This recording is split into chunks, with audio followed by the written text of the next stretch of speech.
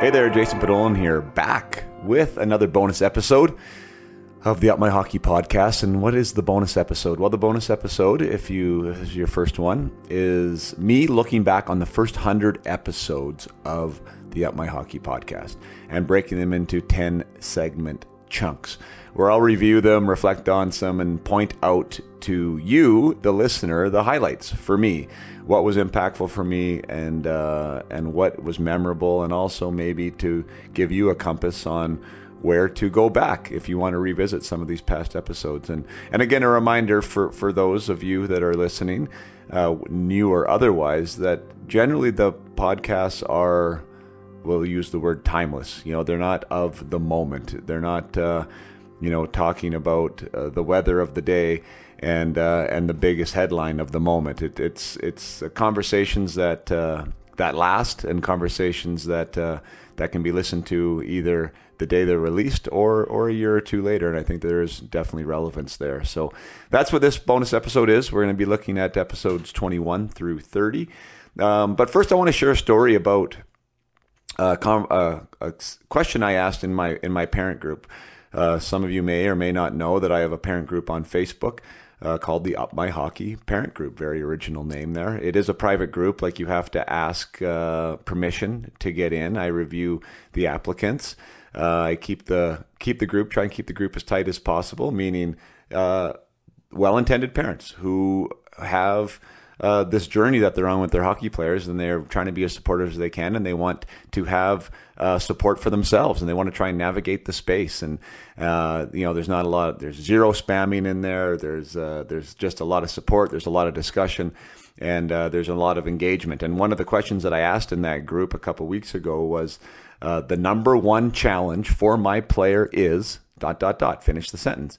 And it got a lot of response, that this one question, and it was, well, I guess it wasn't really surprising, but it was a little bit heartbreaking to me to read how many parents wrote confidence, or some form of confidence as their answer. And it just makes me think, and I want you to think about, why is this becoming such a large issue? And it seems to be larger scale than it has been in years past. I just had a phone call, a discovery call with Larissa Mills. She's from the what's it called? The Mental Game Institute, I believe, is what is the company that she founded, and we were discussing about all the impacts screens are having on kids, and the amount of times that they spend on them, and that anxiety is up, and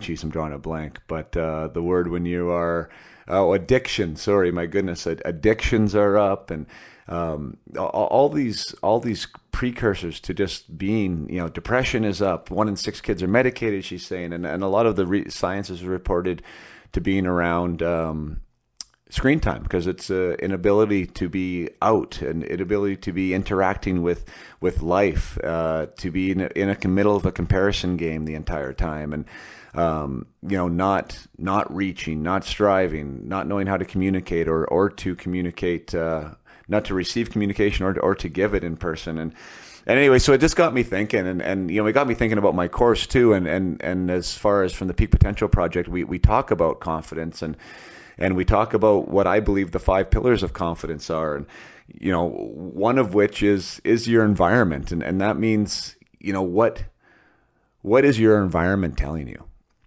And that means, like, what are the things that you're scrolling on your screen? What is that telling you? Is it telling you you're not good enough? Is it telling you you're inferior? Is it telling you, what is the message, right? From your coaches, from your parents, from your teachers, from society, and also, what is your internal environment telling you? And that is really what I'm trying to do with the Peak Potential Project. Is we can influence our external environment some ways quite substantially, right? We can choose what we put in front of us on our screens. We can choose the books that we read. We can choose the podcasts we listen to. We can choose who we want to hang out with. But we can't pick our parents. Sometimes, unfortunately, we can't pick our coaches. Sometimes, unfortunately, we can't pick our teachers. Sometimes, unfortunately, but we can potentially influence that environment. So that's one thing that we focus on. The other thing is more like the internal environment. It's like, what are your thoughts telling you? What are your beliefs telling you? What message are you giving yourself? And when we can get those things aligned, sometimes these confidence issues, these perceived confidence issues can evaporate.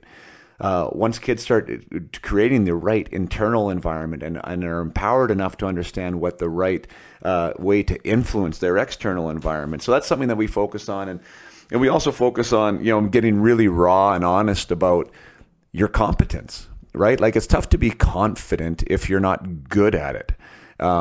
So we can identify what mistakes mean, or we can identify what maybe a challenge means, and we can be more brave and more bold to move forward. But if we're not actually good at the skill, then it's going to be hard to actually be confident in an environment where we're going to have to use this skill. So for a hockey player, going back to get a puck as a defenseman, if you're not great on your transition, rotation, and going back to on that puck retrieval and getting the puck off the boards, you're not going to be confident in it. So we have to work on our competence sometimes too. And then results is obviously an automatic one, right? If we're doing well, if we're getting results, if whatever it is, if you're a goal scorer and you're scoring goals, then you're going to be confident because you've been doing that. But another way to cultivate that, another part of results is that I don't think it's talked enough about is just doing some hard things, right? Do hard things outside of the game if you're a hockey player. Challenge yourself, right? Challenge yourself with skills, tasks, things that you necessarily might not want to do because they're difficult, because there's resistance there, and problem solve and figure it out and get that task done. And the more that we're able to do that outside of the game, it's going to translate for you on the ice too. And I think that's one thing as parents, for those listening, and my little 2-cent parenting advice is allow your kids to fail. Right? Allow them to skin their knees and to get back up and to dust themselves off and to problem solve on their own and not get involved. I think part of the issue is this, it's a bit sheltered right now. Like, generally most existences are sheltered. They're not out. They're not out exploring. They're not able to give the space to make decisions, right? When you can't make decisions with confidence, like, think about the impact of that on the ice. You're constantly bombarded with this idea of like information coming at you and you need to make a decision about it. And if we can't do that off the ice, if we're not given the space to do that off the ice, to be able to understand when I do make a decision what the consequences are, without either asking Siri what I'm supposed to do or mom and dad's giving direction or a coach, we have to empower our kids to be able to make these choices and make these decisions and see the consequences of them so they can grow in their decision-making abilities. So there's lots of ways that confidence can be grown and confidence can be built. And a lot of time it's from an internal personal development perspective. And that is one thing that I totally try and do with the players that I work with, is to give them the tools to harness their own creative engine and their own decision-making abilities and their own understanding of where they can be empowered to show up differently. And reconnect some of these, these brain connections on what it means to fail, what it means to make a mistake, what it means to step into a challenge that is a little bit scary, and get to analyze them, get to them to self-assess and what their belief system is. I think all these are super, super relevant. And so if you are a parent out there and you think your child has, potentially some confidence issues, there are many layers to that onion, of course, but there is things you can do. So I don't think just sitting there and hoping things are going to turn around or hoping for the right coach to say the right thing. If you're a hockey player who's in a scenario like that, I think that's being a victim, right? And that's completely what I don't preach. Like, I teach and I support and I mentor the idea that we are a person that can make a difference in our own lives every single moment of the day. We have a choice to empower ourselves, to make ourselves better, to invest in ourselves, and with that type of thought process, with that type of mindset, confidence does grow. So that's my bit on confidence. Sorry, I got a little bit distracted there, but I am going to get into what I promised, which is the bonus episode of the Up My Hockey podcast and reviewing the episodes 21 through 30. And some great names in this list: Stacey Roost, Kevin Weeks, Peter Worrell, Mark Ferner, Nick Antropoff, Steve Kelly, Nathan Dempsey, Steve Passmore, Aaron Volpatti, and Chris Osgood. Now, some of those names are probably going to be familiar to most of you if you're hockey fans, and some may be a little bit not familiar. And that's kind of one of the reasons why I'm doing this right now, which is like doing the review. One, it's been great for me, and two, I think it's nice just to shine a light on maybe some of these names that you haven't heard of. And Kevin Weeks, probably if you're a hockey person, you probably recognize him. At least if you watched hockey in the 90s, he was a goaltender, and a good goaltender, and a black goaltender. So I mean, that totally does stand out in that realm of the world. The goalie position is there's only two on the ice at a time, and Kevin made a name for himself in between the pipes. And to be a person of color and playing that position, he obviously had some attention there as well. And now he's an analyst on the NHL Network and doing a great job of that. And he's also been interviewed in a lot of positions for potential like president jobs and GM jobs. And so I think that some point in the future here, Kevin will be in a back office position. Helping an NHL team in some way, shape, or form. He was a teammate of mine in Carolina, and we were both drafted to the Panthers. And he's just a real good person. Who that episode is good. He says get the best people in the right positions, and obviously that we're talking about. People of color, people of whatever ethnic origin, or I mean.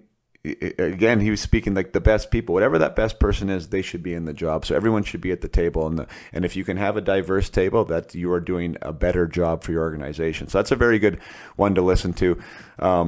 I talked about Stacey Roos. I guess I haven't talked about him yet, but assistant general manager. I absolutely love that discussion. It was episode 21. Stacey Roos. He's assistant GM of the Tampa Bay Lightning. He was an NHL player himself. He's also a hockey dad. Austin Roos is his son, who's playing for Everett right now. I believe top 10 in scoring in the WHL, probably in his name called on draft day this year.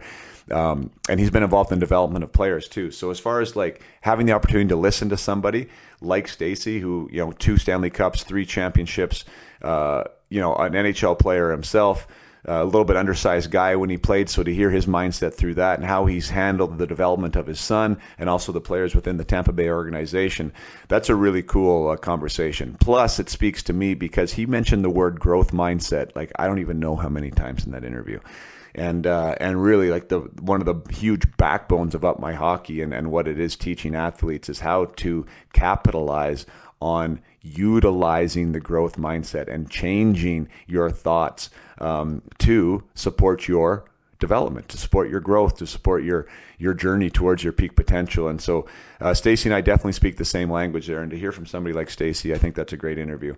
I'm going to fast forward to Nathan Dempsey, and not to not to diminish any of the other interviews. All these are great people, and most of them I know personally. As I look right now, Nick Antropov's story about coming to North America from Kazakhstan is bonkers. You need to listen to that.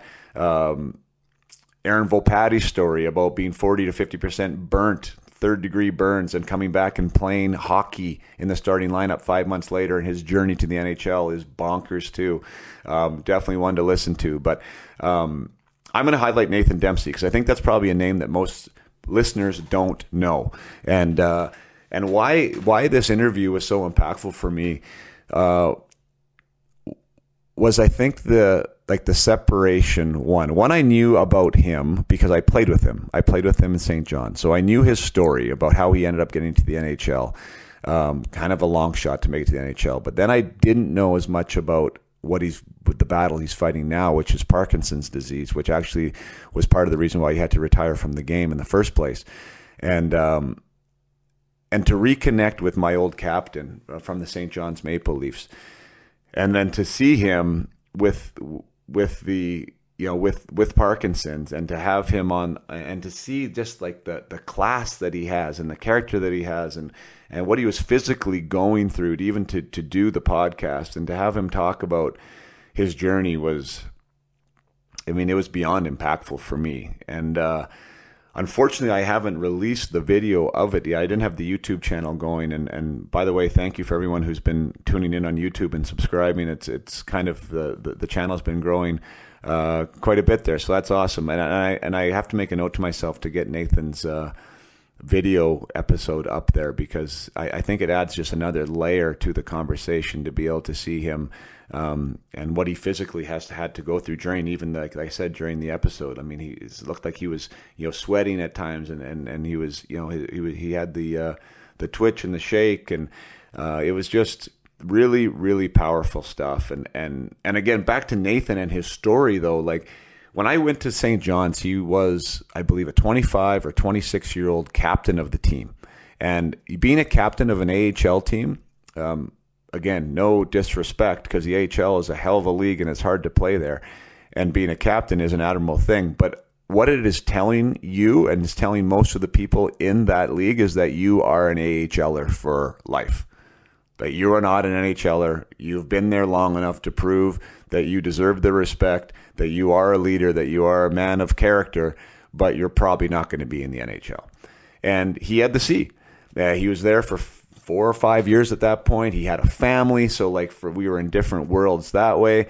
And for Nathan to end up not only being an NHLer, but being a longtime NHLer and playing well into his 30s, after having that, that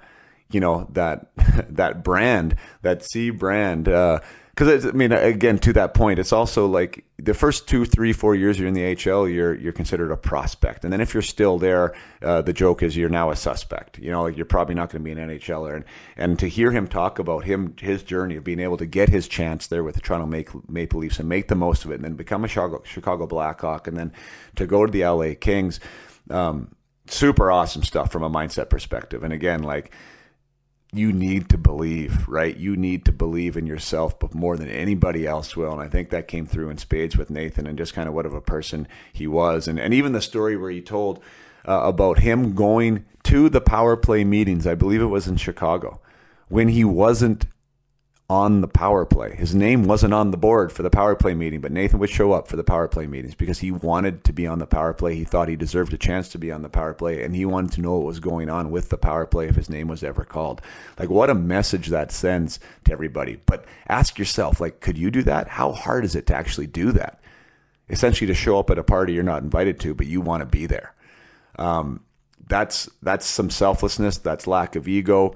There's a lot of things going on there, and there has to be some lack of ego to step into some of those environments. And yeah, so the Nathan Dempsey episode 27, is one that I don't know, it leaves a mark on my heart, really. And just because he's such a great guy, and even to see his battle now and where he's at is, well, I shouldn't say now, that was in 2020. And I have tried to reach out to Nathan since, and I haven't been successful in reaching him. So I hope, Nathan, if anyone hears this, he's doing great.